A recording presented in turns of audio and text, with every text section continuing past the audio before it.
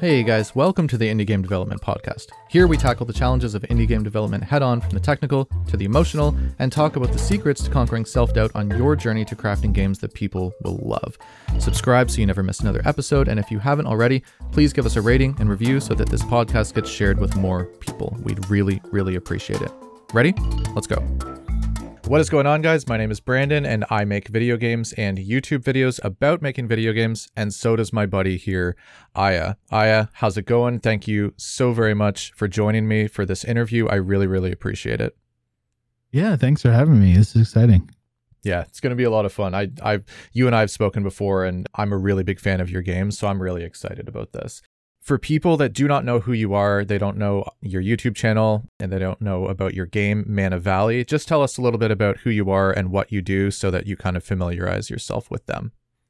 I won't go back too far, but basically I've been developing a game for about a little over a year and a half now. It's an RPG witch game, kind of a mix of different stuff. We might get into it a little bit later. That I might be pivoting a little bit, but yeah, it's make videos on YouTube for that, and have been developing that alongside other weird projects, smaller projects for YouTube. But yeah, this is really cool for me because I've watched, like, the only stuff of yours that I have not watched is some of your older stuff, the more tutorial related stuff. But I've watched every single one of your devlogs, and your game is called Mana Valley, and just I'm coming from almost like a fan's perspective because I'm really excited about the game. No matter how long it takes, I know it's a slow process to make games, but so I'm curious. How did you get into the video game industry? I know that you and I have talked about this like personally off camera before, but again, for the interview's sake, how did you get into all of this? So I by trade am an architect. I went to school for architecture and graduated and got my license in architecture, and then started my own business with architecture, sort of like an education. Architecture is like the niche that I was in. And then COVID hit, and they closed down the testing centers that people were using my products for. And so just like all of a sudden, like that income was gone because people were basically like studied, to do that. Luckily, there's, savings and stuff. You prepare for that when you own your own business. But I was like, wow, this is crazy. Like, it makes sense to sort of like pivot into something else in case this ever happens. And obviously, COVID didn't last forever. People started taking the exams again. So, but it was like an eye opener for me. It was like, oh, like maybe I should diversify. So there's a game that I really loved called Slapshot that was getting remade. The lead dev on that stopped developing the game. He had sort of done it as a passion project, but didn't expect it to do well. And then it did well. And then it was a lot of stress for him to like deal with managing a community. And he was like, you know what, I'm done. And so one of the other devs bought the rights to the IP and started to make a new game.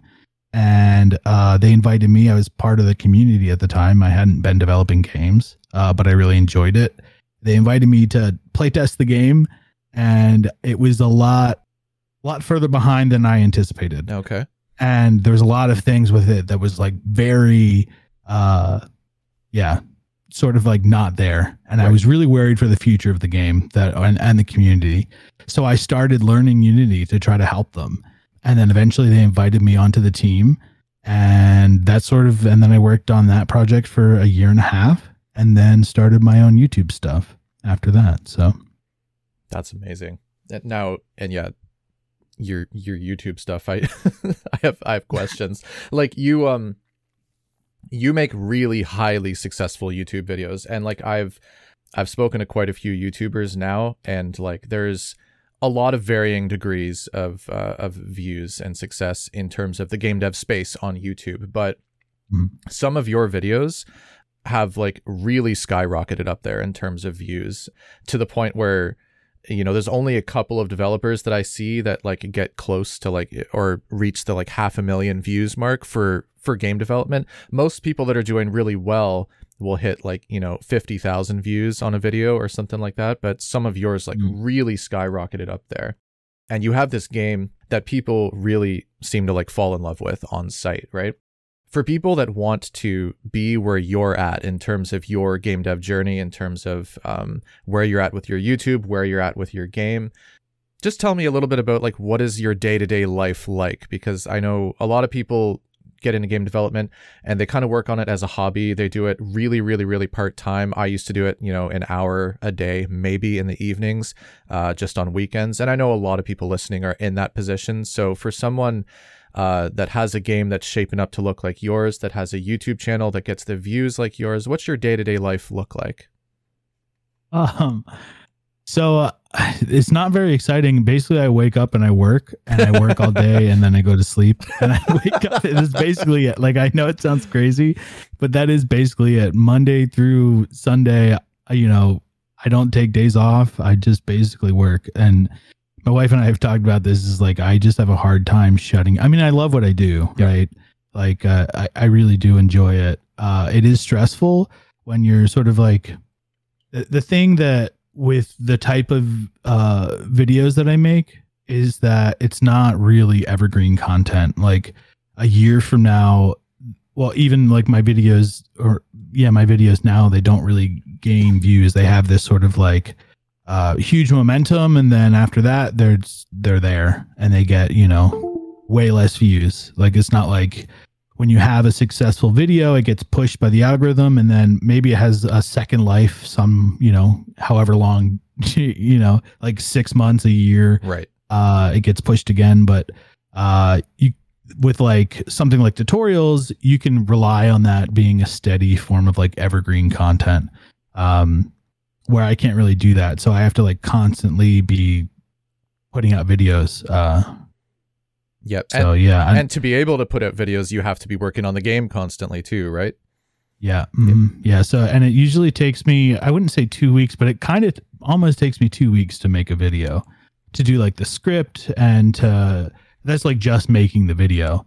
So it's like 2 weeks of working on something, and then 2 weeks of working on a video, and yeah, it's nuts. And then you post it and everyone's like, when's the next one?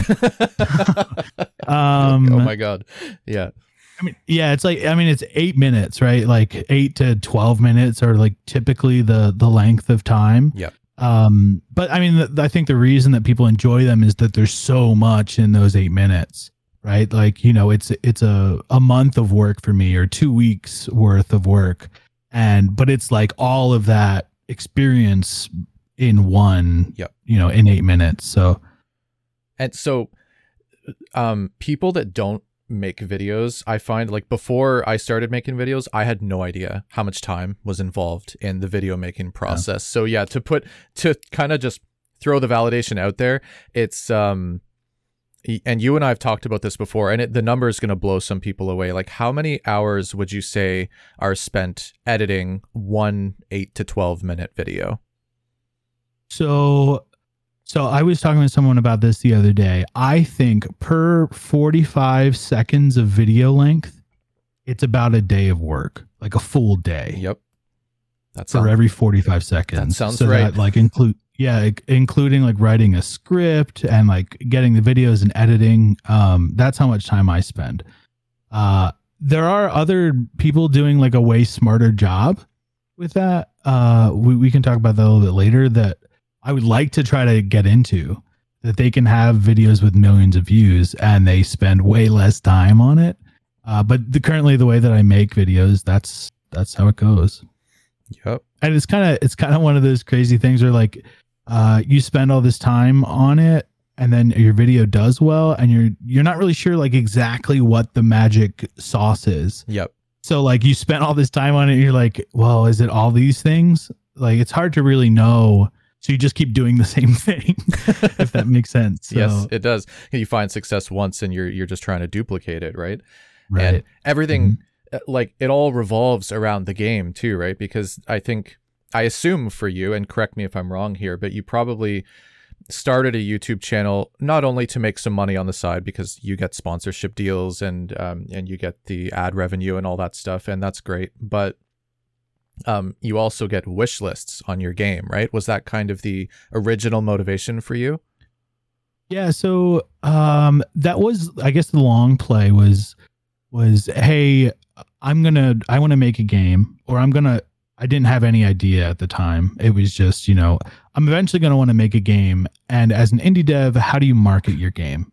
Yep. Because there's lots of games out there, and you can spend all your time making a game, but if you don't have an ability to market it, no one's going to play it. It could be the best game in the world, and no one's going to play it. So, I was like, you know what? I had another YouTube channel.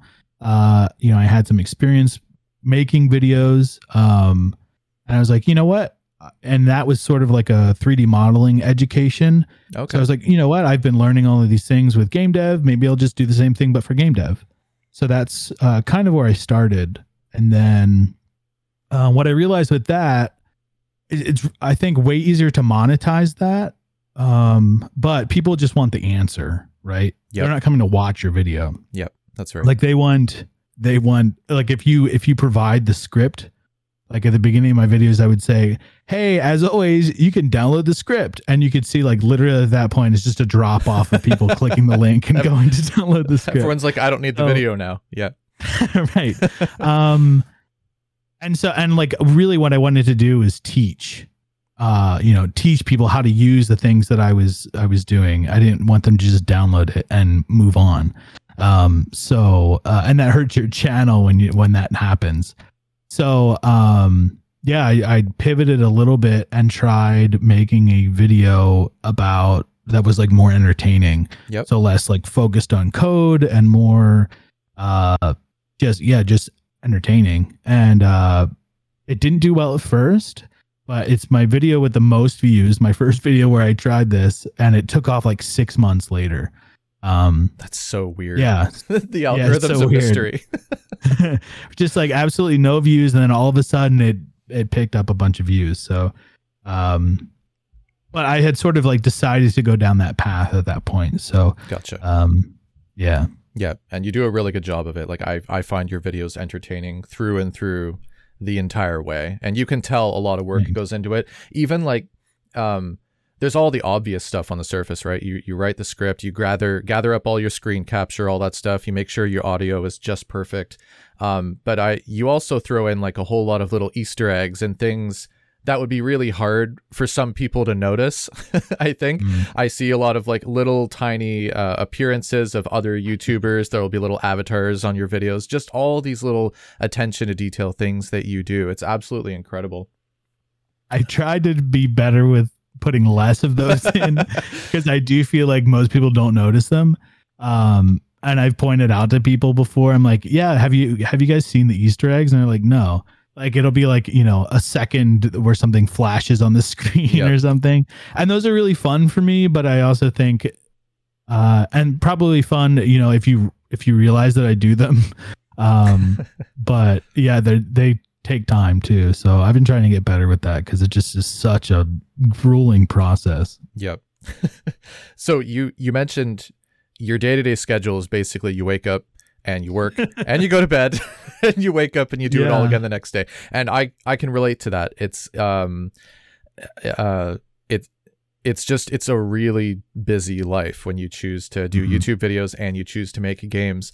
So I'm curious from your perspective, do you ever have problems with like motivating yourself? Do you ever have days where you wake up and you just you feel like burnt out, or you feel like I just need a freaking break? I don't want to work on my game. I don't want to do this today. Do you ever have any problems with that? And if so, like, what do you do to overcome that?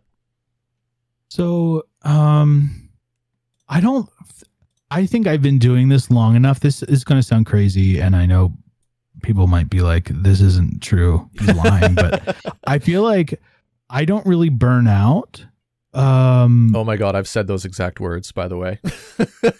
I know what you mean. Like I can keep going, but I do feel like but I do have like this self-doubt that happens a lot. Okay. Like you can have one person say something that hits, in the comments that sort of like hits home or like hits a sore spot. Yep. And you're like, oh, and then like it kind of like ruins your day.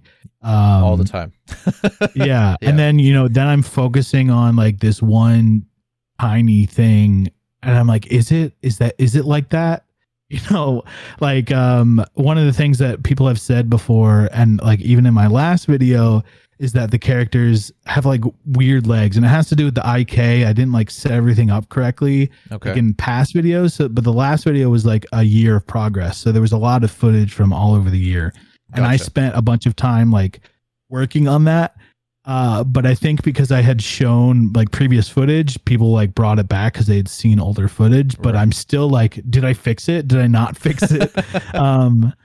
Yeah. So it's like stuff like that where it's easy for me to get sidetracked about stuff. Like I love working on things, but when it's almost like because I do so many things, I think it's like I'm not getting burnt out on one thing, if that makes sense. Yes. Like I'll develop the game and then I'm switching to YouTube mode. And sometimes that just in itself can be difficult.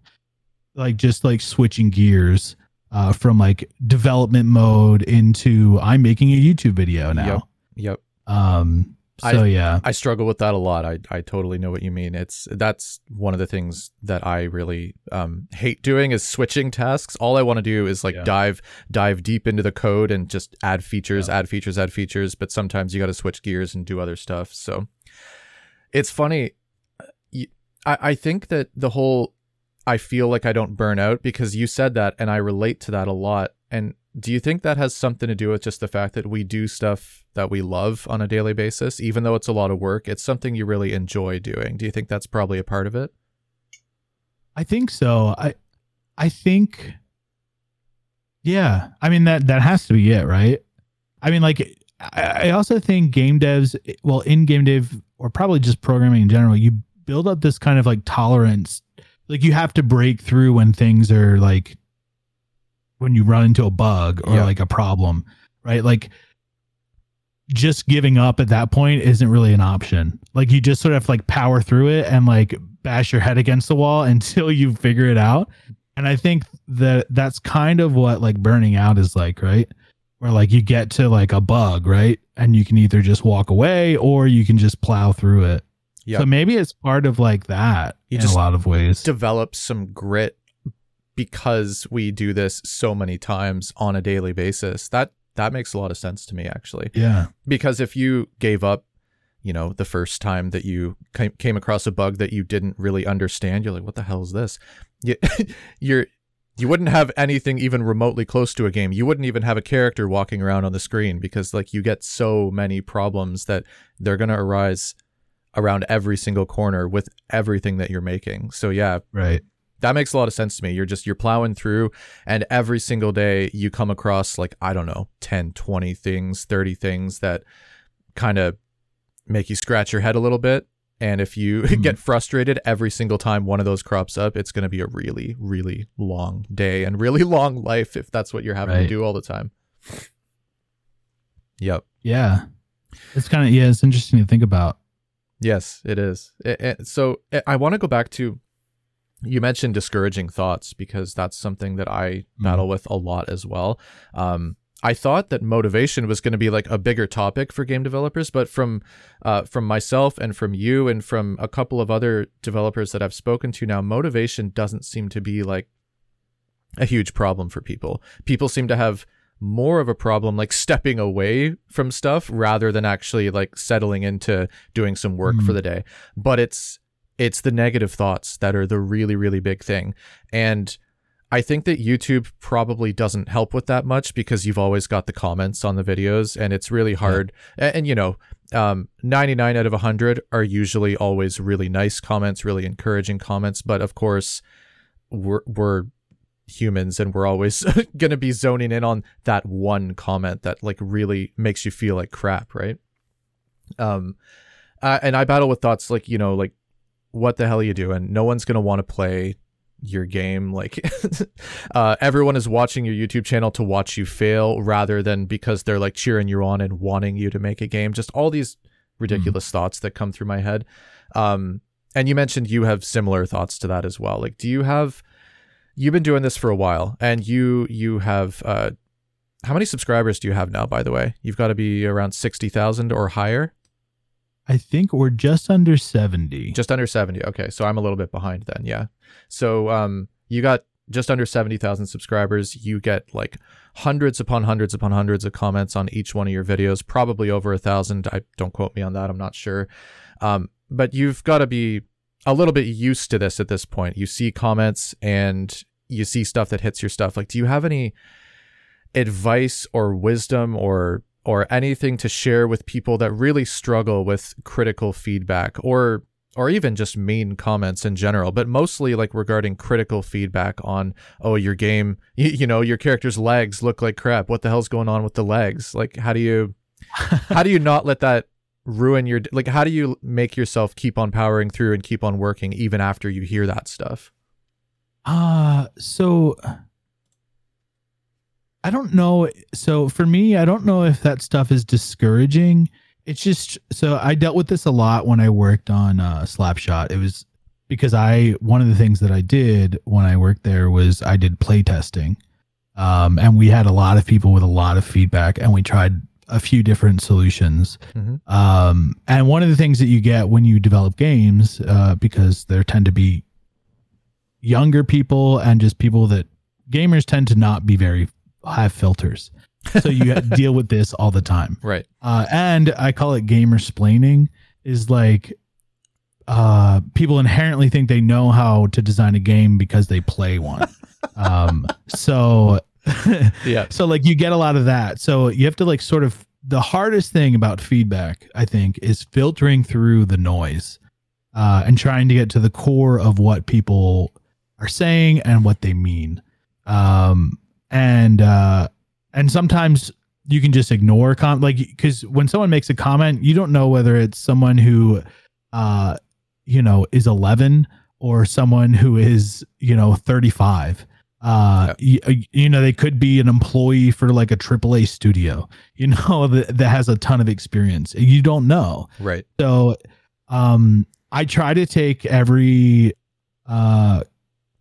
comment seriously, and filter through the noise of like the verbiage of however they've said what they've said, and ask more questions. Like sometimes people say something that hurts, and I'll be like, well, if someone says like, hey, your game sucks, right? And I'm like, well, what didn't you like about it? Or what don't you like? Right. And I think it's important. I've learned this, and it's hard, but like your game doesn't have to be for everybody. Yes. Sometimes it hurts, but you're like, okay, well, maybe this game just isn't for you. And I think like I've dealt with this a lot because people have lots of great ideas. Yep. for the games. That's like one of the big things that I struggle with, is everyone is excited about it. And in some ways, like I present the game, and there's lots of gaps in what the game is, and people fill those gaps with whatever they think the game is on their own. Right. So, there's like lots of these like unspoken expectations that people develop. Right. And they give these like, this is the direction based on what I think the game is that you should make the game.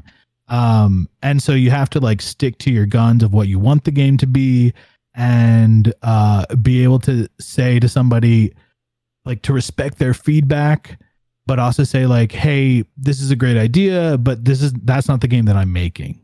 Right. And I think that's like really the thing that I try to do. Whereas I'm just going to throw him under the bus for a second. The lead dev of the last team that I was on, yep, would tell testers that they were idiots. So I don't think that's the right approach. But yeah. Yeah. So, and that's probably coming from a place of like, yeah, feeling hurt based on the comments. If I had to guess, it's because I can very much relate to the fact that it is hard to hear, especially when it's just you working on a game, because it's like it's your baby that you're creating. So it can be hard to take the feedback, but that's all. I wrote down what you said, filter through the noise, because that's really good. And just I also find trying to, like, you don't get any of the what am I trying to say here? You don't get any of the like, you don't know the background of the person that's saying it, is basically what you were saying. And that's, keeping that in mind. You don't know what age they are. You don't know what experiences they're having. You don't know if they're just in a crappy mood, or if they're, they just had a fight with their wife and now they're on YouTube and they just feel kind of hostile and are just, taking it out on someone else. You don't know. So yeah, keeping all that in mind. Yeah, that's all really good stuff. Yeah, there's a just as an aside, there's a video I watched yesterday and it was just so slow. And I really wanted to comment, this video sucks. It's just like it was like it took like 5 minutes to get into the video. Oh, it was just like a bunch of like, I don't know, like lollygagging or whatever the term is. It was just like so frustrating to me. And I was like, and then once they got into it, it was like, that was it. It was like 20 seconds of information that I needed. Really? Wow. But yeah, so like I get it. Sometimes it's just like I want the thing, you know? Like yep. Yeah. I didn't comment that, by the way. I would never. Good for you. Now I'm really if you're 11, maybe you do comment. Yeah. You know? you develop more of a filter in your older age, I suppose. Right. Depends on your mood too sometimes. But yeah. I want to ask about Mana Valley specifically, because this looks like a really ambitious game. Is this your, and I think you know what I mean when I say your dream game. I think every indie game developer has like this like really special vision that they're dying to manifest into something that people can actually play. Is Mana Valley your dream game? So this hurts a little bit because I feel like at a certain point, because I've used dream game in my title a few times, yep. that some other game devs have thought that this is like the magic sauce for going viral on YouTube, is just putting dream game in your title. Because that was like my first video to really take off, was like making my dream game. So it's an interesting question. I would say yes, but I think along with that comes a ton of scope creep. It's like when I first posted my first video, I thought, oh, this will be something where I can work on from time to time. It'll be a really long-term project. And then like people really were into it, and then they wanted to play it. And I was like, oh, well, okay, well, I guess I'll start working on this, like actually like focus on it. And yeah, it's just kind of like, I didn't expect it to do as well as it did do. And I guess, you know, obviously great that it did, but yeah, it sort of happened very quickly. Like I don't have a design document. I probably should. I've thought about maybe I should do that at some point. But like when I have an idea, I'm like, oh, this is cool. Like, let me add it. Or like, you know, like I really want to add fishing. I wanted to add it for like a while. Like I don't have like a really solid game loop set up yet. Yep. Cause it's like, you know, but I'm like, oh, yeah, let me add fishing. That'd make a good video. Stuff like that. And I think especially with YouTube, like doing something that you enjoy is important. Yes. And something that this is like the difficult thing with developing a game and making YouTube videos for it, at least on like a somewhat regular basis, is like a lot of game development is boring. Yep. And so you have to prioritize the things that are interesting for videos. Yep. And that makes a really odd game development process because you're working on, like I focus on a lot of visual things because YouTube is visual. Yep. So I'll polish stuff way before I probably should because it makes it look cooler for a video or a thumbnail or whatever. Yep. Like I've worked on a camera system that I can like fly around and get like different shots for like B-roll and stuff like that. Yep. And that takes a lot of time, but like, you know, I don't have the quest system. Like there's not a lot of like content in the game. Like I've been working on systems. So, that makes sorry, go ahead. No, I forget what I was going to say. It's like, it's that just, it makes perfect sense because I find that sometimes when you're making a game and doing YouTube videos on it at the same time, it can almost make the development process go a little bit backwards because I think a lot of people would agree that if you're just making games and nothing else, then the polish would probably come a lot later after your game loop is finished and you make sure that it's fun and it's all working the way that you want. Then you go back and you make it look pretty, right? But as you said, with YouTube, you have to make it look pretty right out of the gate. So yeah, it ends up creating this really interesting, you can't quite work on it in the way that like a AAA studio would work on their game. And obviously you're just one person, so that adds a lot of factors into it as well. But because of YouTube, you end up prioritizing different things at different times. And I find that really interesting. So with that being said, yeah, you mentioned you don't really have a solid game loop in there. So when I watch your videos on Mana Valley, it looks like a polished game. It looks like a game that is highly playable, and like it can be easy for someone like me to sit there and be like, why isn't there a demo yet? Why isn't there something playable out there yet? Because it looks ready. And I just want to hear from you. Like I'm assuming because I'm also a developer and I know just because it looks ready doesn't mean it's anywhere even remotely close to that. And is that kind of the case with Mana Valley right now? Yeah, so I think some of it is like imposter syndrome with me. Is like it's easy to hold. I'm sure a lot of developers deal with this. It's like, at what point do you decide to put your game out there for people to start playing? Yep. And with the thing that I've realized with an RPG is that there's like just a mountain of content, right? So there's tons of systems, but then on top of that, there's lots of different like interconnecting content pieces that need to go together. It's like you have all your items, you have all of your, all your stats, all of your enemies, all of your, NPCs, all of like the environment, it's like all of the quests and stuff.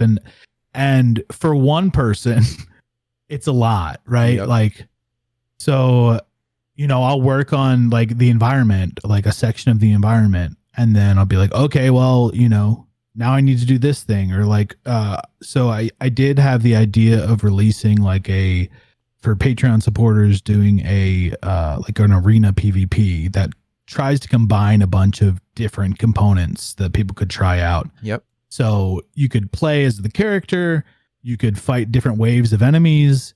And then there's a little shop in the arena that you could buy like potions and different items from. And then you'd be able to also build like traps and stuff to help in the arena. Nice. So that was sort of like my way of being like, okay, well, I'm going to take this thing that has a bunch of the other components and break it down into like a small section.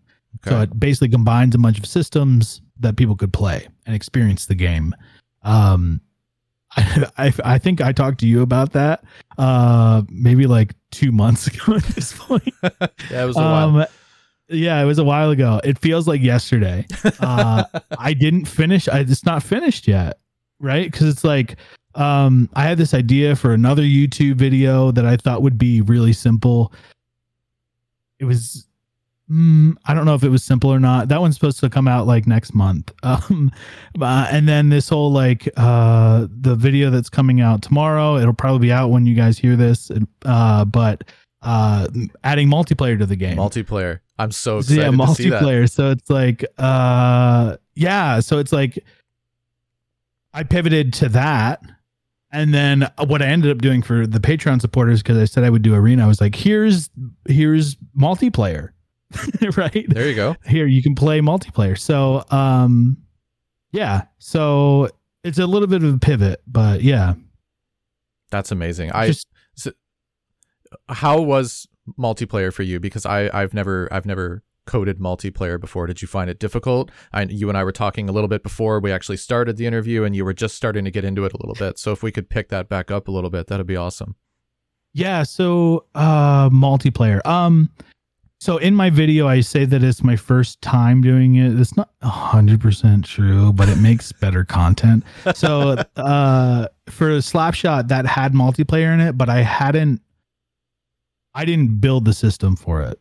Okay. At that time, I was like brand new to doing anything code related. So I think there was like a couple things that I networked, but I basically just copied what was there already. Okay. And just copy pasted. So, so I had like a somewhat of a familiarity with like how multiplayer works in terms of like information gets sent to a server and the server processes it and then sends it to the clients. So like that basic understanding. So coming into adding multiplayer, but I guess like in the grand scheme of things, that was always something that was terrifying for me. And the amount of struggle that we went through for Slapshot, that was just like a lot, right? Yep. Because that's a physics-based hockey game, competitive hockey game, and all of the things that go along with that, like I was aware of. So, yeah, one of the things that like with that we had to deal with that I didn't want to deal with for any game that I ever work on in the future is when you have a competitive like game like that, the stakes for people are so much higher, right? So really cool about the game is that there were like these leagues and stuff that were springing up where people would build teams and like have tournaments, and really cool. That's cool. But when the servers are down, or when there's lag, or when it's a hockey game, if that wasn't clear, when the puck goes through somebody's stick, that's a big, and it's the game-winning goal in a tournament. Like that's a huge, you're going to hear about it as the developer, right? Especially like an indie developer, you're dealing with that kind of stuff all the time, and everyone wants the feeling of single player while being online. Yep. Like people just don't understand that, like, yeah, you're sending information across the world, right? Like there's time for that. So it's like, how do you cheat to communicate, basically lie to the player so that they get that feeling of single player when it's not. Yeah. So we went through that a lot. And I was like, I definitely don't want to do this ever again in my life. Yeah. I mean, it is different because it's a competitive game, but like also just managing servers is just another thing, paying for servers and scaling with servers. It's just like a lot. So I guess my background in that was like, no, this game is not going to have multiplayer. Right. So Unity reached out to me and said, hey, will you add multiplayer to your game? And I said, I was like, oh, I've actually been like not doing that. Like I've decided I'm not going to do that. And they were like, actually, it's like pretty easy, and just give yourself like a time limit. Oh, so they pushed back. Yeah, they were like, yeah. So just give yourself a time limit so that you're not spending like a crazy amount of time on it, and just, see how you do. And it makes sense. Like they want to promote their, their multiplayer stuff. So I was like, okay, that sounds good, right? Like I'm not taking a ton of time. If this is a disaster, it is a disaster. Right. So, give myself 7 days to do it, and we'll see what happens. And, it was a lot easier than I thought. Like obviously super stressful getting your game in front of people. Like this is the first time anybody has played the game. And now it's also multiplayer. That's scary, man. Yeah, it's just like super stressful. There's a learning curve to it.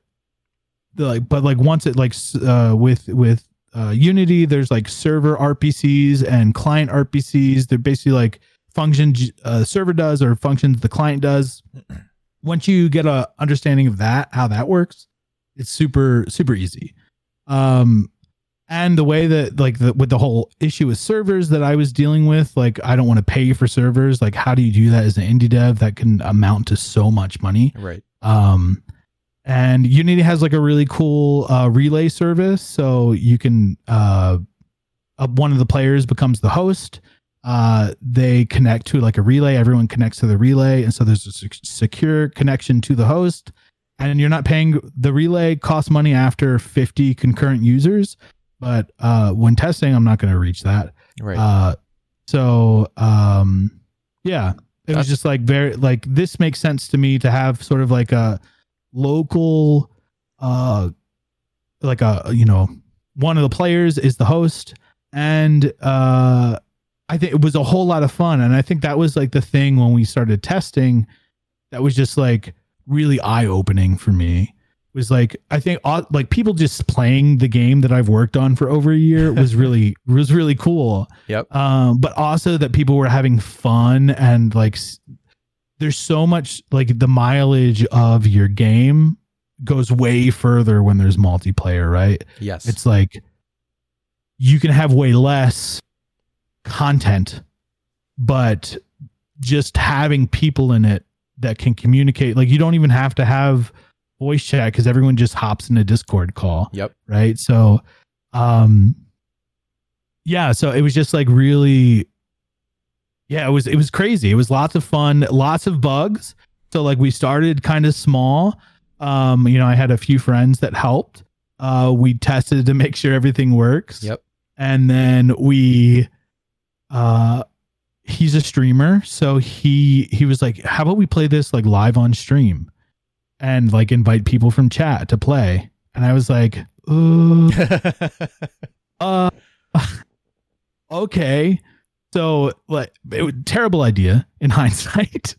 Cause I was working on the game. There was like a few little things that I wanted to add that I thought would like make it better. Yep. I was like, cause I'm thinking this is YouTube, right? I'm thinking, what are things can I add? Cause I'm going to record this, right? Let me add some like different cosmetics to people so that everybody looks different. I'll just randomize the cosmetics, but then they also need to be networked so that everyone's at least sees that the person who's changed their outfit looks like the same for everybody. Right. So I was changing that up until like he started to stream it, and he's talking about this is in the video that comes out, but he's talking about like, oh yeah, we're gonna play this, and like literally the game is uploading to Steam as he's talking about it. Yeah, it's just like super stressful. But sometimes that's how game dev is. I guess super stressful, especially when you start like pushing updates. Like I remember we used to do updates on Fridays, and then we stopped that because a lot of times you push an update on Friday, there are little bugs that come up. Yep. And then your weekend's gone because you are spending all of your weekend working on fixing bugs. Yep, that makes sense. You lose your whole weekend every time, I can imagine. But I will say, like, in summary, like multiplayer is definitely difficult, but I think like I plan on pivoting the game a little bit because of the amount of fun that comes from it. And that's really like the thing that I want to chase, and why I think Man Valley is my dream game, because I want to follow the fun. Like obviously I want to do it within what I'm capable of, but like follow the fun is like the thing that I want to do. People were having maybe they would have fun with the single player, but it just doesn't have the same mileage. Yep. Yeah, like to think about like streamers being able to play it and promote the game, to have a code that they can share with their chat and people can join up, and gain viewership because it is, set up with codes and not servers, that people might go to streams and say like, hey, can I join your game? I think that's kind of like a cool ecosystem for the game. Yeah. That's really awesome. I wrote down what you said, follow the fun. I actually think that might be your little secret ingredient to not feeling burnt out when you're doing so much work. If you're following the fun, it's hard to like feel like what you're doing is a job. Like you did architecture. I don't know what the heck that is like, but before I did video games, I was a financial analyst. That was not fun by any means. Like that is not following the fun. So yeah, and I could get burnt out from a job like that far quicker than I could working twice as many hours, but on stuff like creating content for people to enjoy. Do you know what I mean? Yeah. That's awesome. So yeah, I wrote that down because I really like that. Your Man of Valley, it's like, I love the art style. It's such a cozy, like it's a cute game, right? Like I look at it and it just like makes me feel like warm inside. Like, oh, I just want to like run around in this world and just explore it. Like, so I'm just, what are some of your sources of inspiration for like the art and just the gameplay in general? Do you have any favorite games that you're kind of pulling stuff from a little bit? So, this is going to sound weird maybe, but I'm not into anime. It has like a chibi anime sort of style, like a Studio Ghibli style. And I don't know why this is, when I thought of the game, so the last studio I worked for, I pitched this game and they hated it.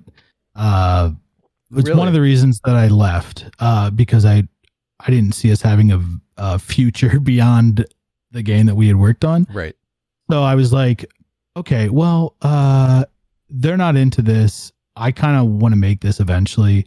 So maybe we just part ways. Yep. But when I envisioned it, it was a co-op wave defense. And I envisioned like this, I don't know, I just saw it in my head as being like this. You would like farm during the day, and then you'd get mana, and you'd use mana to power up a little village. And then at nighttime, your village would get attacked by enemies. So it would be like a constant sort of wave defense. During the day, you're trying to build up your defenses so that by nighttime you can defend. And that was the original like vision. Okay. And it's morphed into something a little bit different, but I think over time we're getting closer to the original thought, at least in some aspects. Okay. So, yeah, but I guess so that was just like what I had envisioned in my head, but over time, it seems like a similar style to like some of the newer Zeldas. What else? It's like Pokemon. It's people rail on the Pokemon games for being like having no detail, which I think is kind of true because I've looked at them as references, but I do think it's similar to that in some aspects. The art style is nice in those games though, even if they're a little bit bare. Yeah. The game that was like sort of like the main inspiration, at least like when I first started, was like the old Zelda, like on the SNES, which is what I played as a kid. Like that was probably one of my favorite games of all time. Link to the Past? Yeah, Link to the Past.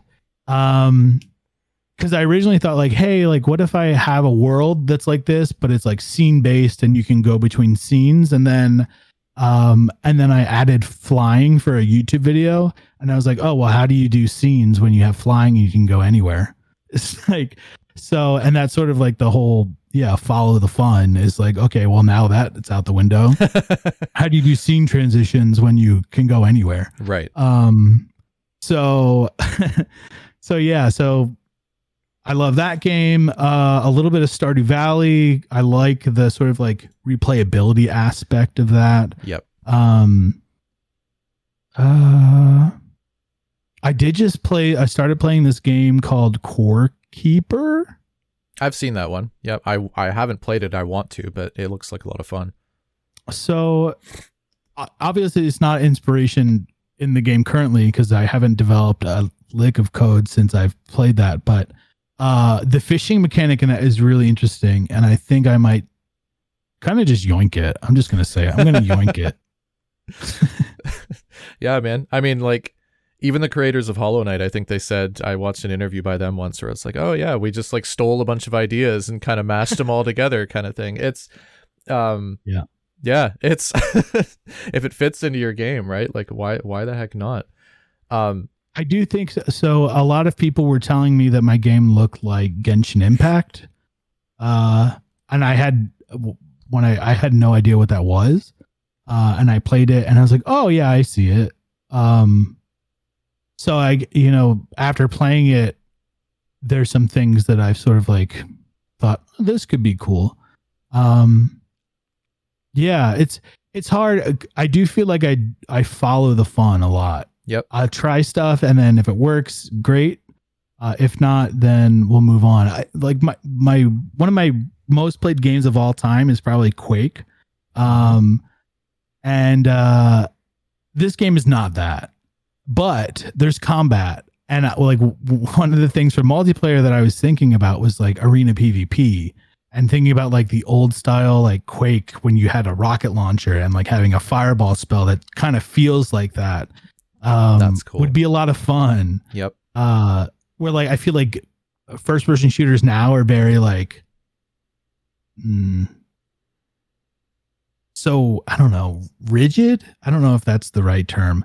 but it's like so precise, right? Right. It's like there's like damage or like bullet drop off and like, you know, all of these things. And just going back to like what Quake was could be really fun. Yep. Yeah. That's awesome. Do you find that following the fun, because that I see it in your videos too, right? That seems to be an approach that you really take. Do you find that following the fun and kind of going from piece to piece, does it ever feel like you're never really getting anywhere? And I'm legitimately asking because I've kind of done both now, where I've done the follow the fun, just add stuff that feels like fun, but I've also done the current game I'm working on now because I had a much tighter deadline with it.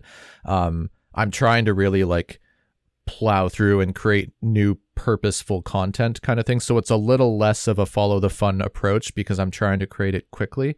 And it's interesting to see both sides of it. And I'm just curious because my experience with Veil of Maya was more, I want to add this would be really cool, or I think this would make it look much better or feel much better, and just always kind of adding these tiny little things in there. But it never felt like I was getting anywhere close to being able to launch anything. It felt like I could probably do that for the rest of my life and just keep on tweaking and keep adding things and keep improving. Does it kind of feel like that for you ever? I think so. I think the thing that is discouraging to me is when I look up and I see the mountain of like content that I still need to do. Yeah.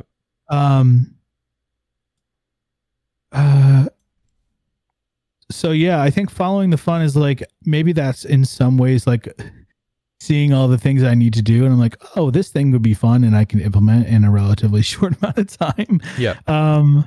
Yeah. So sometimes I do feel like that. It is weird. In a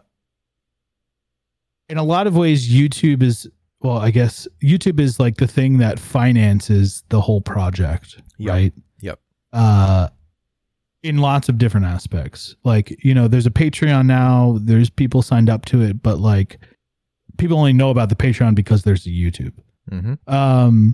And so the thing that I worry about is that I'm following the fun, and I think the videos are fun and I think the game is fun, but is there a point at which people are just like, okay, we get it. Where's the game? You know? That's kind of like, the thing that I worry about. And I don't feel like that about anybody else's devlog. Right. You know, there's people that have spent lots and lots years on games, and I don't bat an eye at it. Yep. But that's again like the self-doubt of myself is like, okay, people are at some point gonna, you know, get their torches and pitchforks and they're gonna tell me I need to release the game. I am like, it is something that I think is like a growing pressure, because it's been over a year and there hasn't been something, and I know that I need to get the game in testers' hands at least and start getting feedback. Yep. And even just doing the multiplayer test, there was a lot of feedback that people had for that. So it was like nothing like really, like it was all like polished stuff basically. Yep. Which was good because I was like, you know, it could have gone really south. Like everyone could have been like, we can't control the players. We can't do, you know, it's like, So play-wise, it went well. out. Play-wise, it went well. They were just, yeah. No, that's good. But getting that mountain of feedback, even when it's just levels of polish and things like that, it probably just feels like it's adding to your already mountain of stuff that needs to be done, right? It's like, here's a few more dozen things to add to the pile. Yeah, and I do think that's why I've sort of thought of pivoting into like a multiplayer instance. Like maybe there could be a lobby you could set up with your friends to do co-op wave defense, a lobby you could set up to do broom racing. Stuff like that could be fun to do with your friends. And then as an individual, you play the single player and you find new items and level up your character so that when your friends are online, you guys all are, trying to defeat the big boss or something. Yep. And I think that to me sounds really fun. It has like this marriage of the two without making it an MMO. Yeah. Gotcha. Now I'm super curious because you're clearly really enjoying the development process of your game.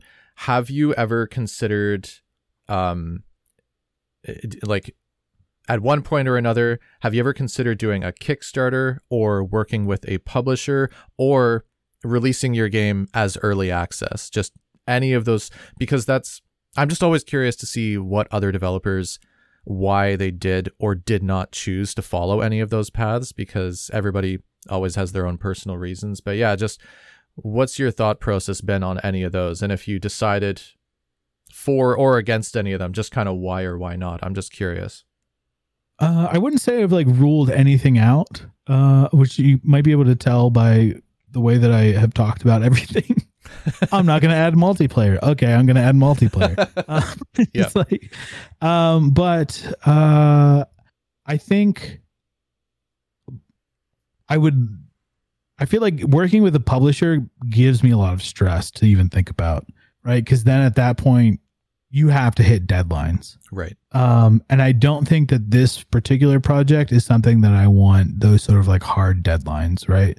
Like this is definitely a passion project that I will release eventually.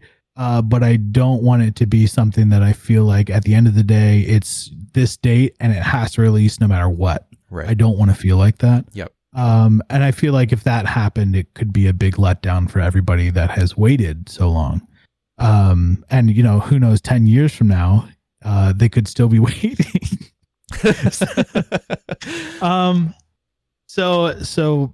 But maybe there's sort of like a publisher deal that would make sense. Although that there's been a lot of, it's hard to know. I don't have really any experience working with a publisher. I've heard good things. I've heard more bad things, honestly. Yeah. So yeah, it's tough. It's like, and I feel like with a YouTube channel, you sort of have your own marketing, you know? Yes. So it's like at that point, what is the publisher offering you? Are they just coming in to take a cut of what you would have made, basically. So after Steam already takes their cut. Yep. So it's like, what are you left with? But there's also like funding for like, there's lots of stuff that like I've been working with a composer that costs money. Mm-hmm. I've been working with a concept artist that costs money. So, yeah.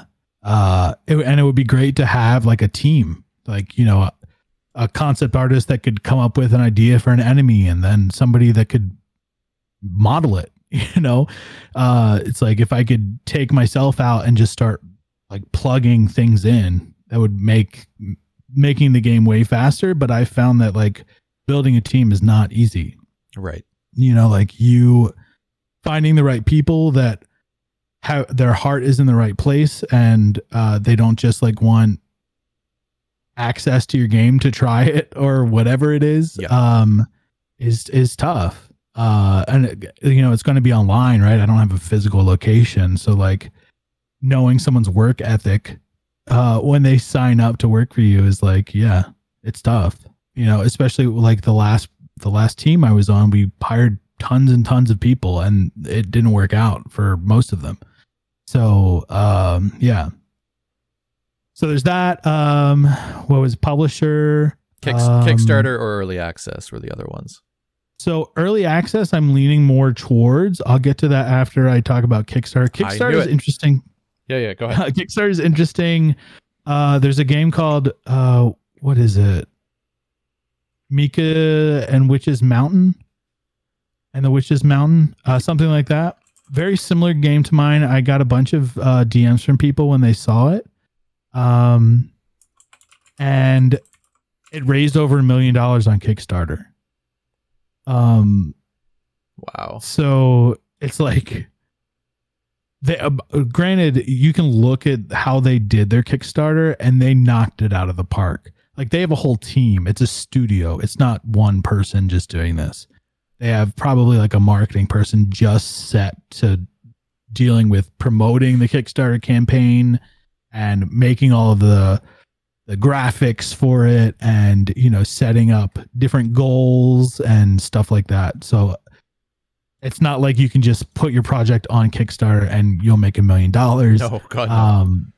So, but interesting to see the similarities between our games and the possibility of that happening. Before I would ever do that, I would want to feel like the game was, I wouldn't say almost finished, but like at a point where I was like super confident in everything about the game. Gotcha. This is probably something that won't ever go away, but every time I run into a bug, I wonder if it's the bug that's going to defeat me. Oh my God, me too. Is this the bug that is going to be the one that I can't ever fix? Yeah. And it's just like the infinite bug that you never manage to figure out. Yeah. You fix thousands of bugs, and yet, yeah, almost every time that thought crops up, it's so funny. So, and then with early access, this is actually with the whole multiplayer aspect. I don't know about this. I've talked about it a little bit, but I've thought, would it make sense for me to release the game to early access, to have these multiplayer features, and then add to the single player over time? Because the mountain of work is really going to come in with the single player, with the story, right, with lots of quests, with new items. And that could take years to like really get it to where I want it to be. But if I could get a game loop set up with the multiplayer, and people could play with their friends and enjoy the single player, but maybe in a limited capacity, that they get new things over time. Mm-hmm. That could be really fun, I think. And the thought with that, and this is the part that scares me a little bit, would be to release it for free, and then have cosmetics or things that people could buy. That maybe cosmetics don't make sense for a single player game, right? Because like you want to show them off. Yes, exactly. So, but if you had like a golden broom and you're in broom racing, and you could show off your friends that you had this cool broom, that's when it becomes viable. So yeah, that's kind of like what I've been thinking. I don't know if like in co-op that really makes a whole lot of sense to like, do people want to show their friends that they have a golden broom, or do they want to show other random people that they have a golden broom? Like, do you need a server for people to feel like their money was worth it for cosmetics? So yeah, so that's kind of what I've been thinking. Early access, maybe. But the alternative I see is developing a single player game. Yep. That is fully finished and polished. Like I don't see really being able to release a single player game that isn't polished in early access. Gotcha. Yeah. That's my own opinion, but like, I guess there's some games that have done it, but like, I think about like Minecraft when that game first came out, and I played it and I was like, this game looks stupid. You're like, it does. If you look at Minecraft, it looks dumb. It's ugly. But, it's lots of fun. Yeah. And when it first came out, it was like very bare bones. And they've had years and years and years to add new things to it. Yep. And it's a completely different experience. It's so yeah. It's so interesting. Like I don't play games too often these days. I spend most of my time like working on making my own, but I do occasionally do some gaming with a buddy online, and we're playing Icarus right now, and that's an early access game. And just I don't need to get into the game, but the experience of early access has been so interesting so far, because they release an update every single week. On Thursdays they release a little update for the game. So every week that we do play the game, which is not every week, but every time we go in, there's new stuff, which is like, there's something very tantalizing about that, where it's like, you really could follow the fun if you had an early access game that was polished enough when early access came out, and you can kind of just keep on adding more and more and more stuff. Some of it's going to be small, some of it's going to be cosmetic, and then occasionally you'll have like, oh, we released like the fishing update this week kind of thing, which Icarus actually just did like a week or two ago. It was like, oh, now we can go fishing kind of thing. And it's like, that's why I wanted to ask you, because it's one of those things where, especially if you're following the fun, it seems like something that could be like tantalizingly, like it just really something that would be very interesting to someone like you developing the game, that the way that you're developing your game. So yeah, it's kind of like a lot of games have done this. It's like almost like a SaaS model, right? Where like, or if you don't know what that means, software as a service. So it's like, you know, you would, develop this game, this minimum viable product, and then release it and then add stuff to it. You know, you get feedback from players and you add things and you polish things. And for like an indie dev, that makes so much sense, right? Because like I don't have the means to hire testers. Right. And you can just invite anybody to test the game, but then it's like that point, like what are you doing? Like, why not just release it? Right. So, so that's kind of like, it is. The dream would be to make enough money to then start to be able to build a team, right? The game is successful and I can start to hire people to build more into the game. Which, you know, with like Kickstarter and having a publisher and all those things that are like funding before you have this thing, it's almost like you had Gugus on here, right? Yes. Yep. So he did a Kickstarter campaign. And one of the things wasn't like really an ultimatum, but it was kind of like, I'm doing this Kickstarter campaign, please help me or I can't finish the game. It was like, I don't think that was actually, he was like, I'll still finish it, but like, I just won't be able to add all the things that I want to add. And that's sort of interesting. It's like to put your product out there, and if people love it and it supports itself, then maybe it makes sense to keep going. Right. But if it doesn't, I've said this before, unfortunately, enthusiasm doesn't pay the bills. Yes. People can be really excited about something, but if they're not willing to engage with your product and to buy things from it, then it can't exist. Yes. So, there has to be the business side behind it. You know, there's the artsy side to making games and the fun side, but it's a business as well. You have to be able to pay the bills. You have to generate revenue. Yeah, absolutely. And I know that people hate that kind of stuff, right? Like, it's hard to know, like, you know, in the comments, I just put out a poll the other day, maybe a week at this point. Time is crazy. It just keeps going forward for some reason. But, I put out a poll asking like, would you want to, let me pull it up really quick. Okay. Would you rather play a game that was free, had paid cosmetics, was online, and is early access? Or would you rather play a game that was paid and fully complete with a story and experience, but it had no multiplayer? Mm-hmm. And the results were surprising to me. 58% said they would rather have a paid game, the fully complete experience. That actually makes me happy to hear. I thought it would be the other way. That's almost 3,000 votes. So wow. So it's like one of those, like, but I was hoping, or at least my thought was like the first one, right? It's like, okay, yeah, free. Obviously everyone's going to want the game for free. But it's like, now I have this result that is conflicting with, I wanted to enforce what I was already thinking, right. But instead it's the reverse. I mean, they are relatively close. But that's a thing as a game dev. You're like, okay, well, now what?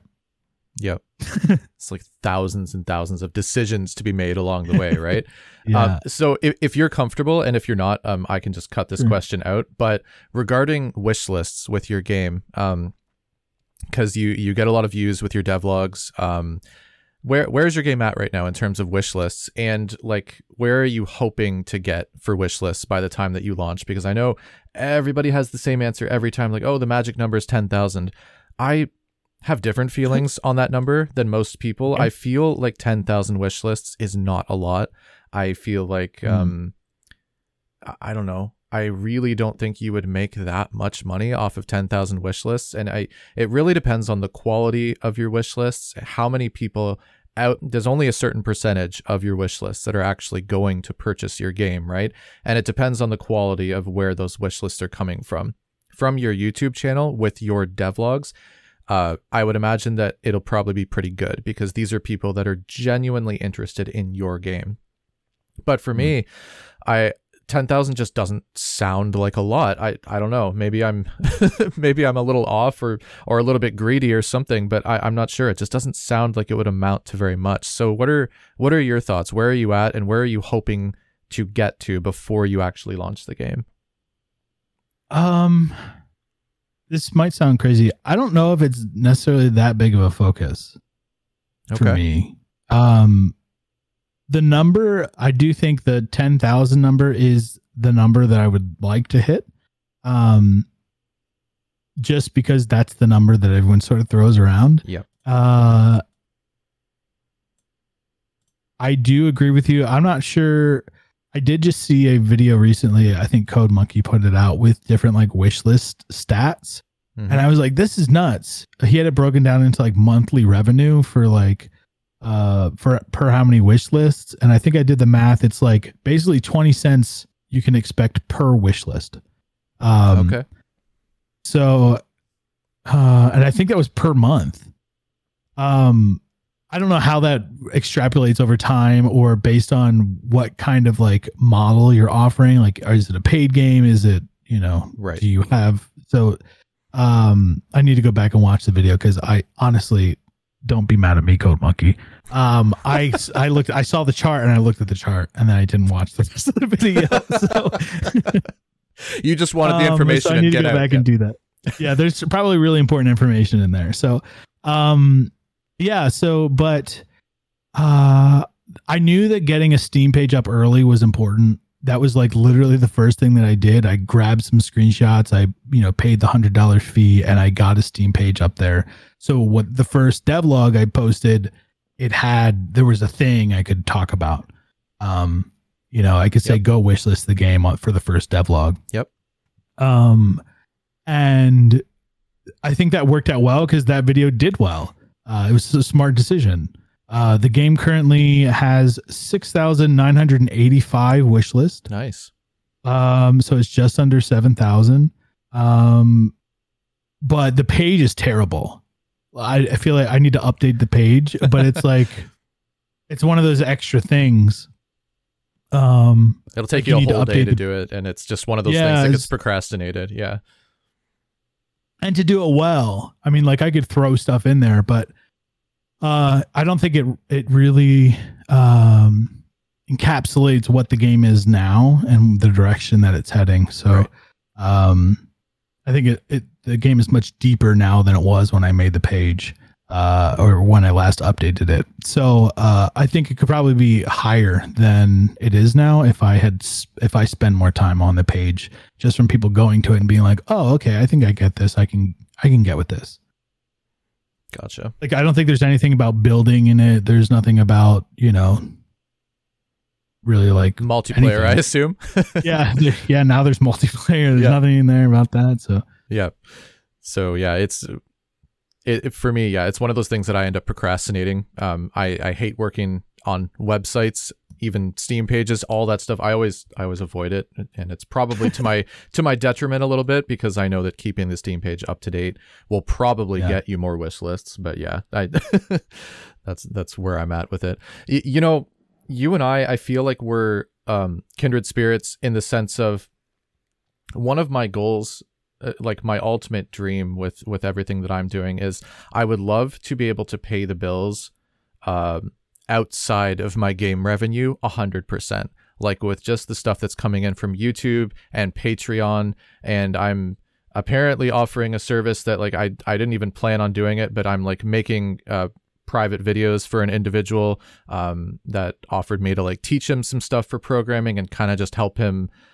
He's where I was at like maybe a year and a half ago in terms of his programming knowledge, and I've learned a lot since then. So I'm kind of trying to help him level up quickly, and just sponsorship ads, all of these different things. I'm hoping to be able to pay the bills with all of that outside of game revenue, so that really, because despite what it might sound like, because you know my story, my wife and I sold our house so that we could fund our studio. It sounds like I'm really risk tolerant, but I mean, overall as a person, I'm actually really not.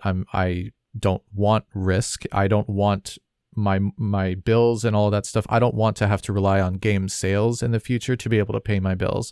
I want my business outside of that to be able to pay the bills. And I know you're doing a lot outside of your game as well. You've got your YouTube channel. I've seen a lot of different sponsorships on your content. You've got the Patreon going, and you've also, and I'm really curious about this, you've released an asset to the asset store too. And like you released a gorgeous pack of 3D models, and I've seen a lot of 3D model packs on the asset store before, especially low poly. You see a lot of low poly stuff where it all kind of looks, all the style is very similar. Yours is very unique looking. It's all very smooth. It's got that kind of similar style to Mana Valley, I guess, at least a little bit. It's very clean, very smooth, and it's just a really nice asset pack. And you told me that you spent about a month making that. Is that correct? Yeah. So how, I'm just curious, like, because obviously your goal with that was to generate some more revenue to you so that you could continue working on your game. Did you feel like that was worth it? What was your experience like with that? How much time does it take away from your development? Like, do you ever have to stop what you're doing and help people with problems or help them figure stuff out? Just walk me through kind of what your experience has been like with that a little bit. Okay, so this might be a little bit of a letdown, but that was kind of a disaster of a project. Okay. So I'm proud of the project. I think that it was like the package. I'm proud of it. But I'm pulling up the stats as we speak.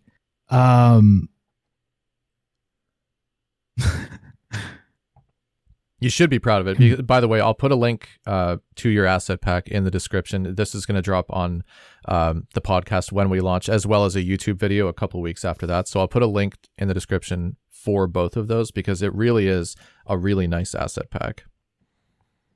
So lifetime earnings. So I released I think February 22nd is when I released it. Lifetime earnings is $176. Ouch. Yeah. Sorry. And that's really, and Unity gets a cut of that. Yep. And that's really in the first couple weeks. It was only really when it was like under the sale price. Right. Because when you launch an asset on Unity, you can give a discount. So, and basically there's zero visibility for it after that. Like you can look at the views. It's like 1 page view per day, basically. Oh, okay. Or zero. Yeah.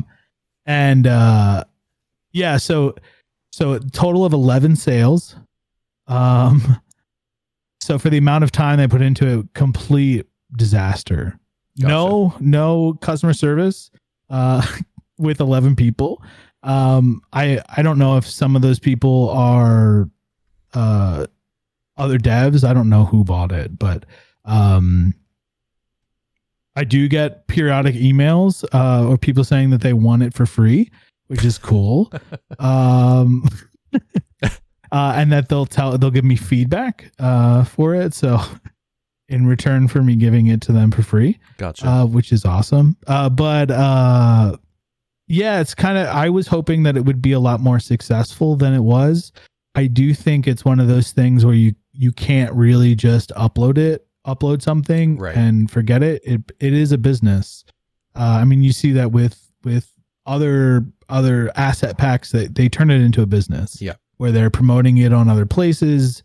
And I just basically uploaded it, like set it and forget it. And I don't think you can do that and have a successful asset. Like it's probably viable. But you can see like, was it Cinti? Is that how you say it? I don't know. But they have like their low poly asset packs. Yeah. And they've actually branched off. They have their own website and you can buy their assets on their website. Right. Because they're trying to take Unity out instead of giving them the cut. Keep more revenue. We have this audience, people will buy directly from us. Right. So, and that makes sense. They have a whole business, they're pumping out. They have a whole team that's just making assets. Yeah. So, that makes sense. But it's a business, right? It's not just like a passive income stream. Is at least what I found. Maybe there's some like niche where like there's like zero assets for it and people are searching it and there's just like a really need that you could find. I don't know how you would do that, but there could be something like that. But yeah. One of those things where, you're hoping it would do better than it was. So maybe it's something that's kind of like YouTube where it's a lot of work up front, but if you keep at it, maybe you kept on making asset packs and stuff like that, then your name would start to get spread and sales would come in more and more. Maybe, I don't know. Yeah, I think if you have like an ecosystem, which was the plan with the asset pack, but it did so poorly that I was like, does this make sense? Right. I planned on having different sort of like things related to it. I mean, it was like over 300 different models. And like, so it took a lot of time. It was a lot of effort. And I feel like the quality of them was really high. Yep. But, and I put together this like promotional video that I thought was really cool. I organized everything really nicely. I made a document that explains like how to do everything. Like, not that it's really difficult, but like in case you needed it. I feel like from like a package standpoint, I feel like I hit a home run, but yeah, I also didn't promote it on YouTube at all. So like, gotcha. I felt like for my audience, it didn't make a whole lot of sense. I did start another channel to do like tutorials. And I thought maybe I could promote this there. Maybe that would make more sense, like specifically for game devs. Right. We didn't talk about this at all, but one of the reasons I pivoted, like when I changed from doing tutorials to doing more entertaining videos, one of the things I also did was try to appeal to a larger, more broad audience. Yep. That where I talk about some like specific game dev things, but in a general way. So I'll talk about code, but in a way that you could understand if you've played a game before. And I always sort of, if I use an acronym or something that is like more game dev termy, I'll try to define it. Like if I would say a word to my mother-in-law and I know that she'd be like, well, what's that mean? Then I'll just go ahead and define it when I'm talking about it. Gotcha. So, and I think it makes it approachable for everybody. Like I have a lot of friends that aren't game devs that watch the videos and enjoy them for what they are. Yep. And I think that's really been like the key to success for the channel is having people want to follow the progress of the game that I'm working, but it's also in a way that is enjoyable. And what I try to do is not take things so seriously. I think with tutorials, people automatically expect you're an expert. And so when you make a mistake or when things don't work, they are really harsh towards you. Yeah. And like even like videos that I put out, over a year ago at this point, the tutorial videos, like 2 years ago, people will come to the Discord and ask me to help them. When it's like, okay, well, I'm willing to help, but like also like, ooh, this isn't what I really do now. Yeah. Yep. And I don't want to spend my time helping. Like, I know that sounds terrible, but like it takes up a lot of time. You got your own stuff to work on. Yeah. Right. Yeah. it's like, you know what, like, let me bundle this into a coaching, you know? Help me pay my mortgage. Like, yeah, I'll help. But yeah, it's just like one of those things. So taking a step back, taking things less seriously. I mean, I'm making games at the end of the day. Like, it shouldn't be super serious. And so I think like making jokes and being self-deprecating in a way that I think makes people clear, like makes it clear that I'm not an expert. Right. You know, like that I didn't go to school for this. I taught myself how to do it. There's a lot of things that I don't know. And a lot of times people will say things in the comments and I'm like, I don't even know what that means. You know, like, you know, they're like, I'm sure you're using, you know, interfaces for this. And I'm like, oh yeah, what's that? You know, so, yeah, stuff like that. That's funny. So, yeah. It sounds like you're the expert actually. Yeah, no, that happens to me as well. I feel like you kind of already answered this a little bit, but I just kind of want clarity on it. Well, actually, before I ask that, do you have a wife and kids? I'm just curious. I have a wife. Yep. Mrs. AIA. She's been in some of my videos. She has a bow. AIA. Yep. A unicorn with a bow. Mm. I don't have any kids though. We don't have kids. We have a dog, which is sometimes, I guess, depending on the kind of kid you have and the kind of dog you have, similar. So yeah. So with that in mind, like, do you find you said you wake up, you work, you go to bed. So it sounds like work-life balance is probably not too high. Is that right? Yeah. So that's like something that I really struggle with. My wife is a teacher, so she's off for the summers. Yep. And that makes it interesting. I mean, like the whole reason of me doing this full time for myself was to have flexibility. And in a lot of ways, it's less flexibility because I don't have any employees. So it's like, if I'm not working, it doesn't get done. Yep. So, I've hired editors for videos before, but even doing that, it's like, I have to write the whole script. I have to do the voiceover. Maybe I don't have to do this, but like I have to get all of the clips for all of the sections. Yep. And then communicate which clips go with which section. So it's like most of the work I'm doing anyway. Like, and maybe that's just me being like too controlling and you just like let go and just hand some things over to an editor and say, make a video, you know?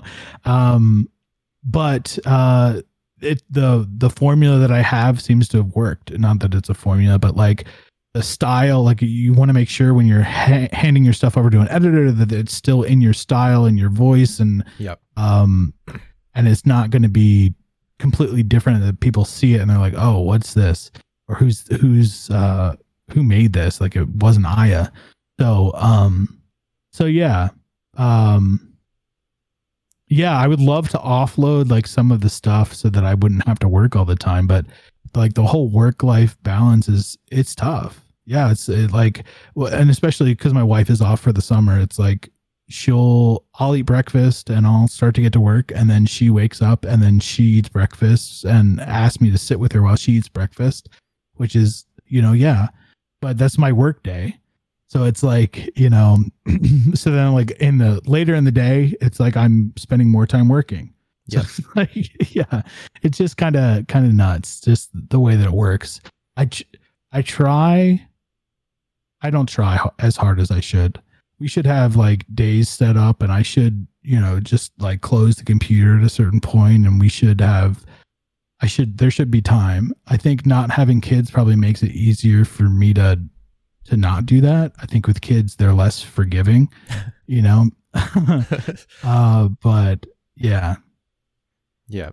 So with you working so much and even just like what you're doing, I wasn't sure about your story I knew you were an architect, but I wasn't aware of like what happened and why you made the switch, but now I'm aware of it.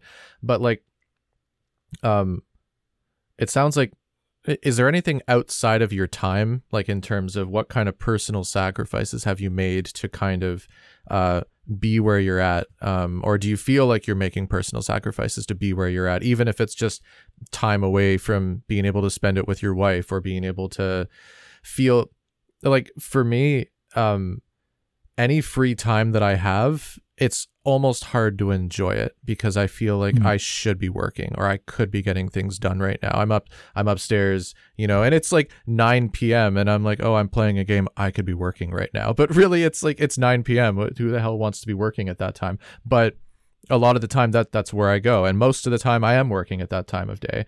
I'm just curious as to what that's like for you. Do you feel like you're making a lot of personal sacrifices to do what you do, or is it all sunshine and rainbows and fun? Like what is it for you? No, I think this might be, you want to talk about this a little bit later, but I do feel like I wouldn't recommend what I do from a lot of different perspectives. I think that I do make a lot of sacrifices to try to get this thing off the ground. I mean, like, so just as perspective, for everybody. So the channel has almost 70,000 subscribers. And for the last, 28 days, the channel has, in ad revenue, has less than $500 that it made. Yep. So just less than 400, excuse me, at this point. So it's, that doesn't pay the bills. It's peanuts. Right? Ad revenue is peanuts, man. So, so just like, it's tough because I have to keep pumping out content in order for it to be viable. And it's tough because you can't stop. And that comes with a lot of sacrifices of like, the other business, that I have that sort of like finances this whole thing. That I'm not developing new things for that because I'm working on this, and I enjoy it, but it's not paying the bills yet. So it's like a big risk in a lot of ways. So there is like this mental, probably similar to what you deal with, is like you feel guilty for not working when you should be, because you're not meeting the probably financial aspect of like what you think you should be. Yes. With this thing. And I think that's like the thing that is like the hardest is the financial aspect, right? It's like $400 is what, your groceries for the month? I guess that, but you're not going to have a house to live in, I guess. Yeah, so it's just kind of, I wouldn't recommend it because of the amount of money. It's hard. It's a lot of work. The amount of money for the size audience that I have, I think a lot of people think like, oh yeah, you have 10,000 subscribers, you're probably rich. It's like, I don't know what niche you would have to be in for that to be true. But for game dev, that's not it. So yeah, there's lots, like, you have to basically be making money from other things for it to be viable, or each video you upload, you have to be hitting millions, or be uploading like every day and getting 50,000 views a day on each new video. So, Yep.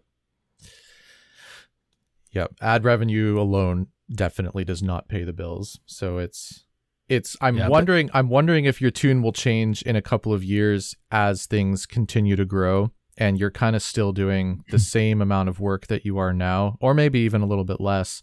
But the revenue that comes in is higher because you have more subscribers, more views, more Patreons, more, and maybe game revenue coming in at some point. Or do you think that you'll kind of always feel the way that you feel right now?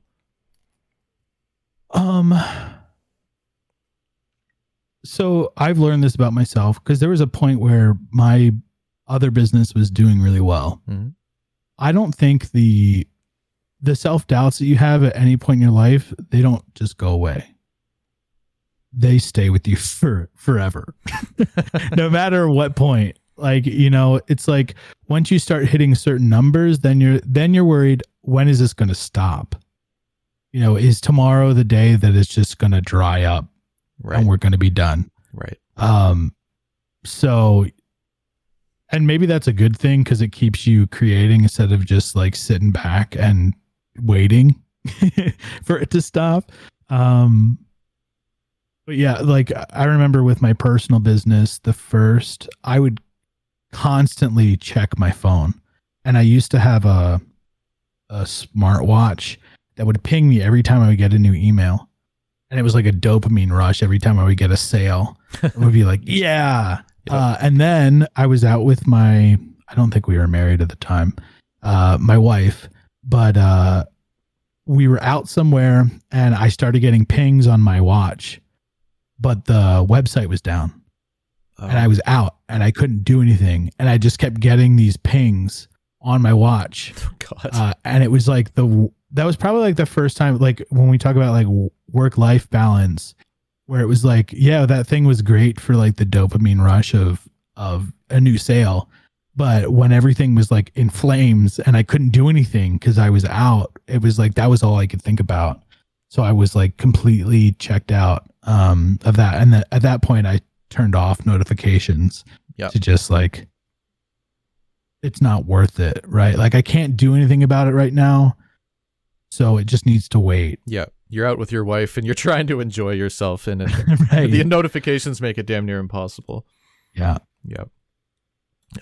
Is Mrs. AIA and is everyone else in your life supportive of what you're doing with the game development stuff? I thought you were going to ask a unicorn at first. Is Mrs. AIA and everyone else in your life a unicorn? It's hard to say, really. I think from the success of my previous business, people, when I was doing that, people were skeptical. Yeah. Especially my mom. I think of all the people in my life, my mom is the most skeptical. But I don't know what you would call it. There was a short tangent here. There's a time I hated the job I worked at. I put in my 2 weeks. I didn't have anything lined up. I just put in my 2 weeks. Yep. And I had a conversation with her about potentially like maybe I wanted to quit. Like I didn't know if it was for me, but I had already put in my 2 weeks. And she was like, well, don't go in tomorrow and put in your 2 weeks because I know you would do something stupid like that. God. And I was just like, I was like completely mortified. Yeah. Because I had already done it. But on the plus side, I had done that, and then they offered me more money and a change of position to stay. So it worked out. And then but anyway, so she's probably the most critical of anything that I do. I don't really know how they feel about the game dev stuff. I don't think they really understand it. Yeah. I don't think they understand really what I had done before. They just knew sort of like what kind of revenue I was bringing in, and that we could afford a house. And I've been doing this for 5 years or however long it's been. Yep. And we're not homeless yet. So I think at some point they just sort of like, okay, he'll make it work. Maybe he sort of knows what he's doing. Yeah. But I do feel like it's almost like an echo chamber when you're doing your own thing, and doing game dev is like, there's not really a whole lot of people to talk to about like your business. And I think this is why, you and I have talked before, but like when you're doing this, there's a lot of stresses that come on you, that fall on you, that other people don't understand. Yep. Like you're the only one who's generating this paycheck, when you pay yourself, how you make money, when you make money. And I know it sounds glamorous to be able to wake up whenever you want and just start working, but like there's a lot of other stresses that go along with it. So yep. Yeah. 100%. For people that do want to be where you're at, and people that are wanting to get into game development, and or YouTube, like, or both, what advice would you give to those people that want to get to where you're at? People that want to, or maybe people that want to move it from a hobby and take this to be a full-time thing. What advice would you give them? This is a tough one. So I would recommend not doing what I do, but I'm going to give some context to that. I don't think it's smart. I think you need to pick whether you want to be a game dev or a YouTuber. So for clarity's sake, when you say don't do what I do, are you referring to doing YouTube and game development? Is that what you mean? I think at least in the capacity that I'm doing it, yeah. Right. Okay. I think the type of videos that I make, the entertaining videos, maybe this is why I'm going to name drop him. Maybe this is why Danny hasn't uploaded a video in 2 years. Yeah.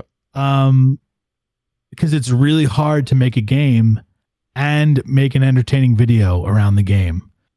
It's even harder to make a game that people are actually going to play. Like you can cheat, right? If you're just going to make a video. So I made a Mario Kart game. The game was like super basic. I sent it to my friend that he could play it. And I told him, here are all the bugs. Just keep recording until you get some stuff that's good. Right? Yeah. Like there's going to be tons of bugs. Yep. But like we just need to get good stuff for the video.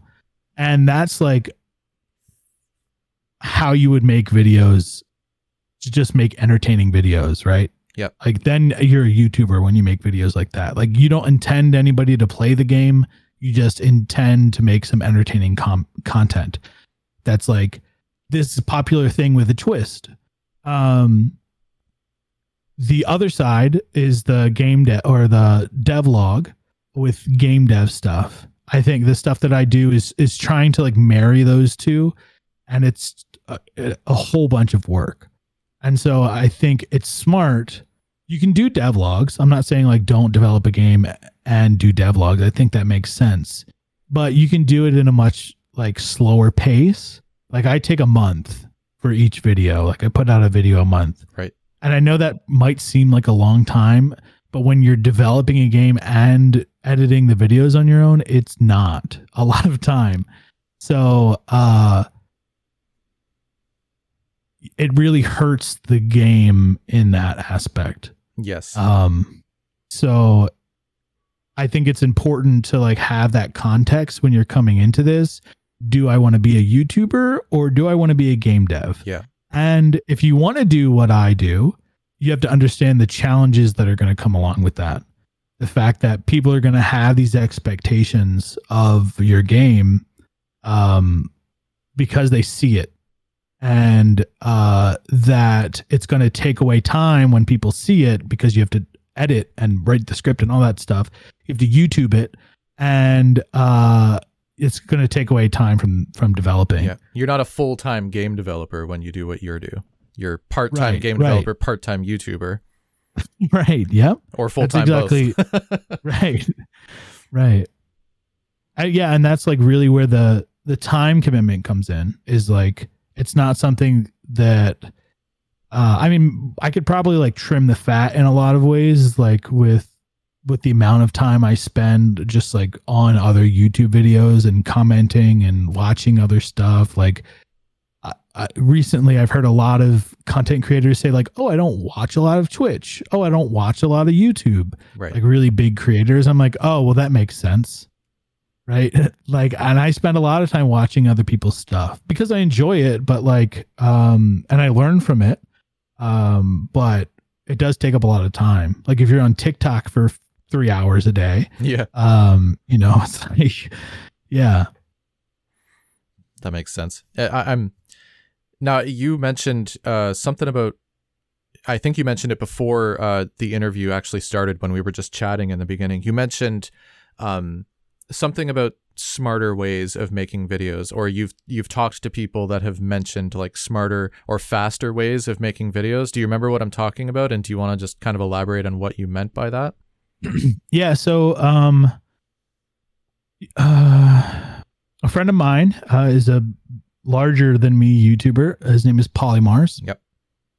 He has started making So he did like really game dev heavy, I wouldn't say tutorials, videos on his main channel. And he wanted to experiment with some other stuff. So he started a new channel called Polymars Plus Plus. Mm-hmm. And on there, his tactic was, I'm going to stream something interesting with chat and have this like 2 hour. I mean, so he's a full-time student and he's doing YouTube/game dev on the side. Wow. So just for context. So he says, I don't have a lot of time because I'm going to school. Mm-hmm. So I'm going to stream. I'm going to come up with an idea. I'm going to stream, and then I'm going to send this to an editor to edit it and then upload the video. So that's basically what he does, is that he'll stream. He'll have an idea for the stream. So it's not just like, oh, I'm streaming. It's like, there's a focus. There's that hook. Yeah. Yeah. Basically kind of like has the idea of like the script for a video in his head, and like, how does he manifest the things that he wants to have? This is at least the way I imagine it goes. And then he records. It's like, and then he has like the stakes there, like, oh, I'm going to do this in 2 hours. That's built into it. If you don't know, like, stakes are pretty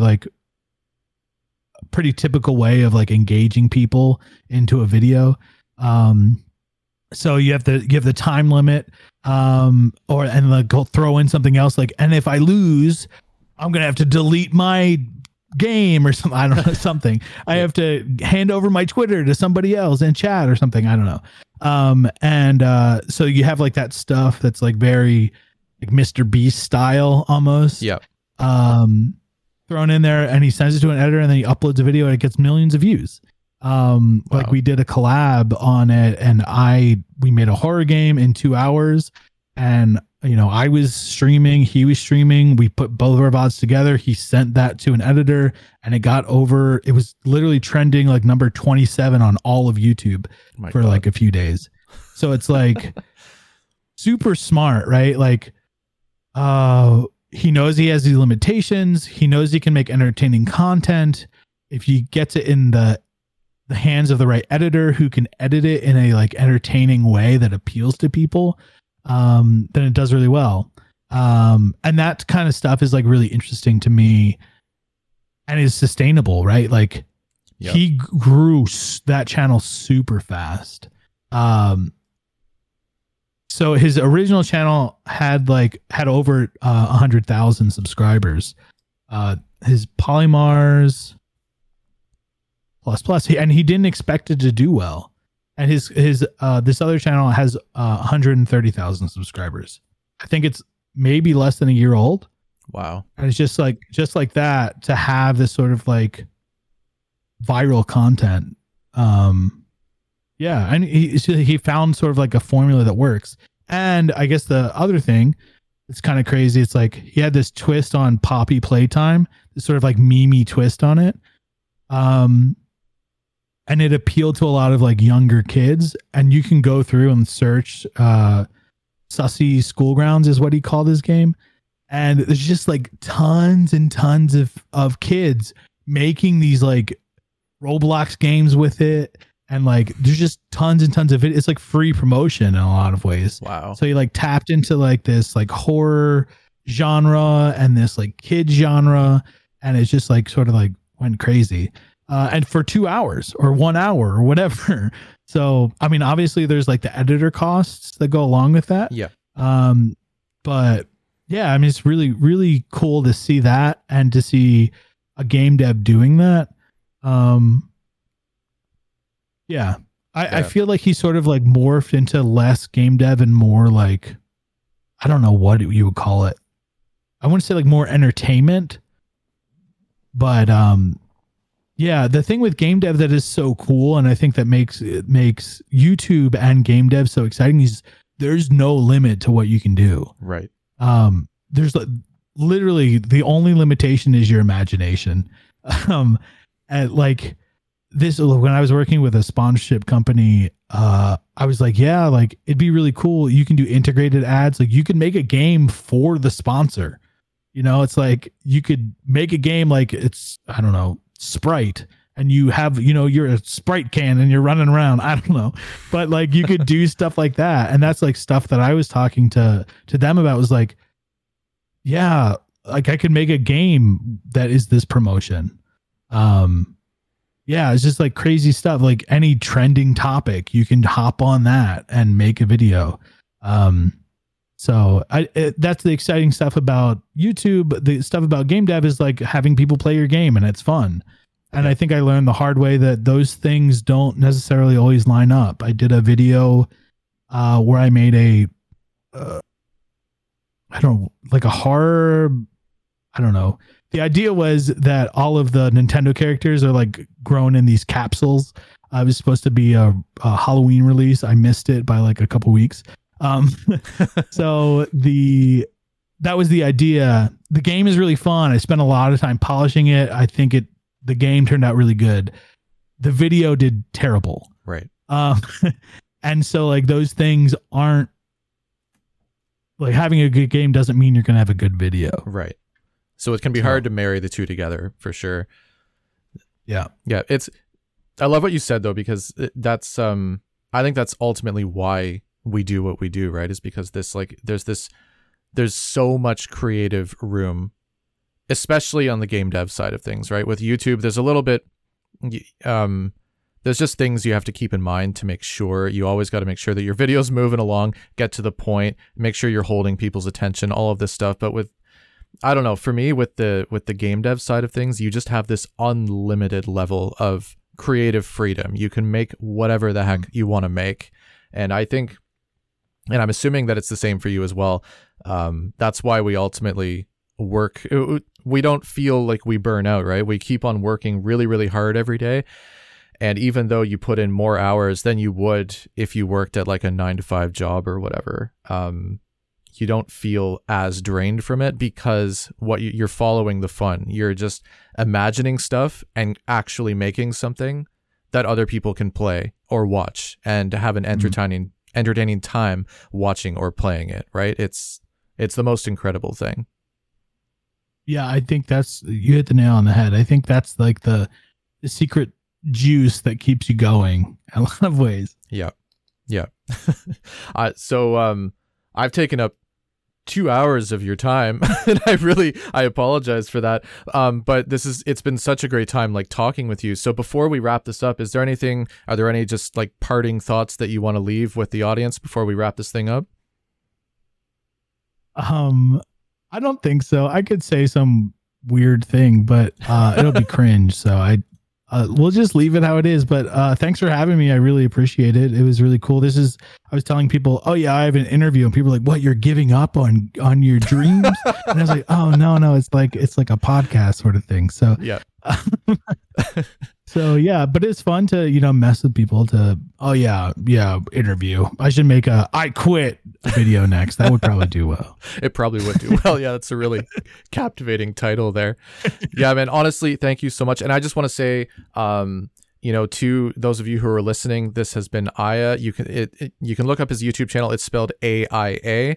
You can look him up. He's got really phenomenal devlog videos. And if you want to see how to make a good devlog video, this is the guy's channel that you want to go to, because these videos are absolutely incredible. And I also want to just drop Mana Valley. Go to Steam, wishlist the game, because again, this guy, AIA, has so much like talent for style. This game just looks so, it reminded me of a 3D Stardew Valley, but like, I don't know, but with much better combat, if that makes sense. Like, just the game looks like so much fun. And yeah, I just wish you all the success, and I hope that you, and yeah, thank you so much, man. And I hope you enjoy the rest of your week. Thank you so much for joining me here. Thank you. All right, man. Take care. It's been great chatting with you. You too, Brandon. All right. Take care. Bye. Bye, buddy. That's all I've got. If you love this episode and you haven't already left a rating and review, please consider doing that now. It really helps this podcast grow and reach more awesome people like yourself. Thanks so much. Bye.